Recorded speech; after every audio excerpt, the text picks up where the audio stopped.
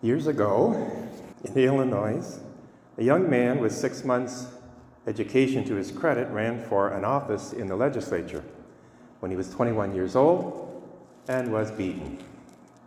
Next, he entered business with a partner, but that failed too, and he spent the next 17 years trying to pay off the debts of his worthless partner.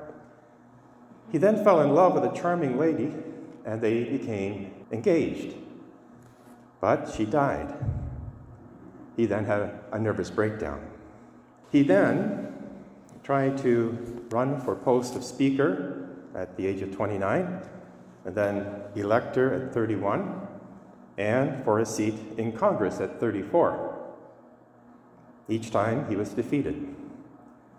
He then tried to obtain an appointment to the U.S. Land Office, but did not succeed. He became a candidate for the vice presidency and lost.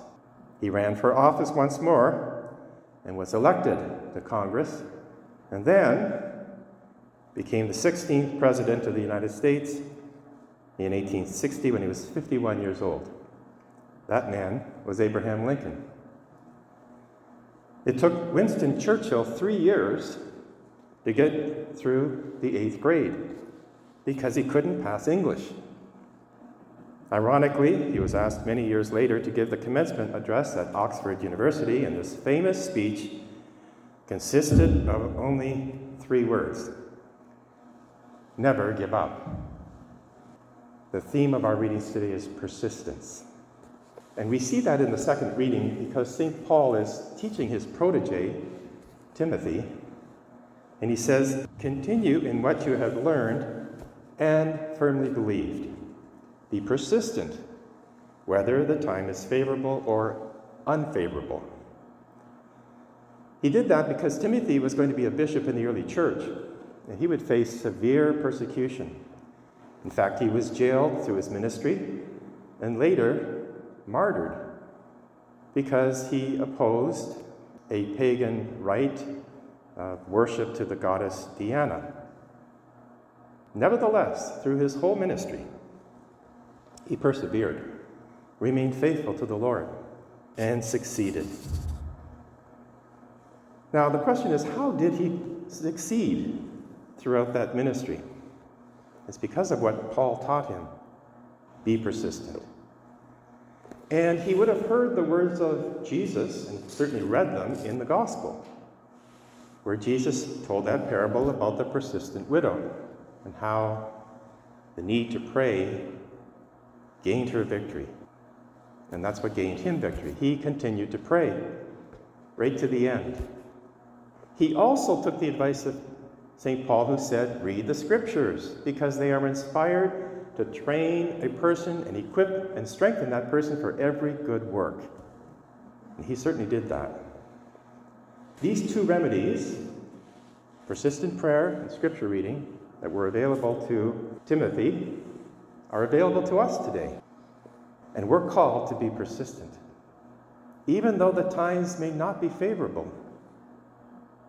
That brings us to that first reading, because it's not just up to us individually to persist in prayer. I mean, we can try, but it really does help if we are in community. And we see the example in today's first reading, because Israel is facing a real struggle. They're trying to get out of slavery to the promised land. They've met this opposition. They're probably outnumbered. What does Moses do? He's the leader. He goes up a hill, holds his arms out in a posture of prayer, and as he's doing that, so long as he does that, Israel is gaining the victory.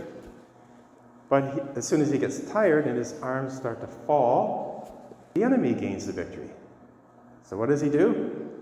He calls upon his friends. Hur and Aaron come, standing on each side, and they hold up his arms until the evening. And so long as he's in that position of prayer, Israel gains the victory. Now that is a lesson for us today, because it's difficult to be persistent in prayer, as Jesus is encouraging us in that gospel, when we do it alone. I mean, we can do it alone. I'm not saying it's impossible, but it's much easier when we're together, which is why we're here tonight and why community is so very important. A parish like this thrives when the pews are full because we're encouraged. And when we come to Mass, we're coming to encourage one another and pray with one another and lift each other up so that even though we face our own individual battles, and we do, and the times may be unfavorable in our lives or in the culture or in the church, yet we will succeed. That brings me to another point in that first reading. The Church Fathers saw this very clearly. They read the first reading, and they said, okay, we have Moses with his arms stretched out, a person on either side of him. He's climbed a hill to do that, and he's praying for victory. That sounds a lot like Christ, because Christ climbed Mount Calvary. He stretched out his arms on the cross. He had a person on either side of him, the two thieves, and he prayed, Father, forgive them, for they know not what they do, praying for his enemies. And what the Church Fathers said is that he's still praying today, Jesus. And in fact, the Scriptures bear that out. The book of Hebrews says that. Jesus always lives now in heaven with his glorified body, wounds and all, and he prays for us. So we're never alone.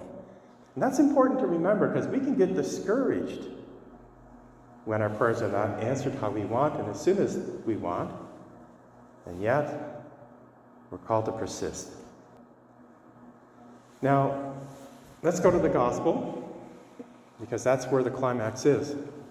Jesus tells that parable, and the ending is the clincher, that famous last line. It's the form of a question. And yet, when the Son of Man comes, will he find faith on earth?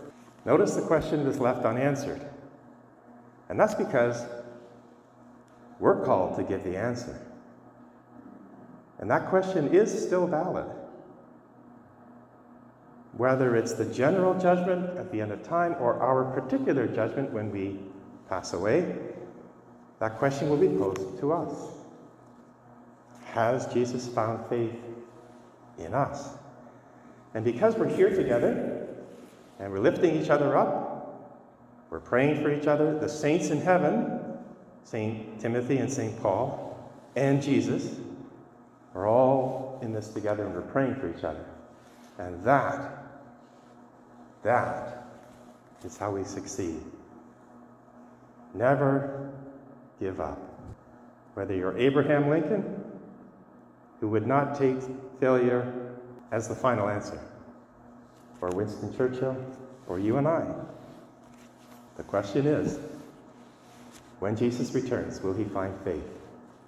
So let us continue to lift each other up, make sure that we're in this together and we're praying for each other and we're encouraging each other and not gossiping and backbiting and all the rest, but rather living as Christ. Because at this Mass, again, it's Christ who is here with us. It's Christ we heard through the gospel, and it's Christ we will receive. So let us rejoice tonight and never, ever give up praying or reading the Scriptures.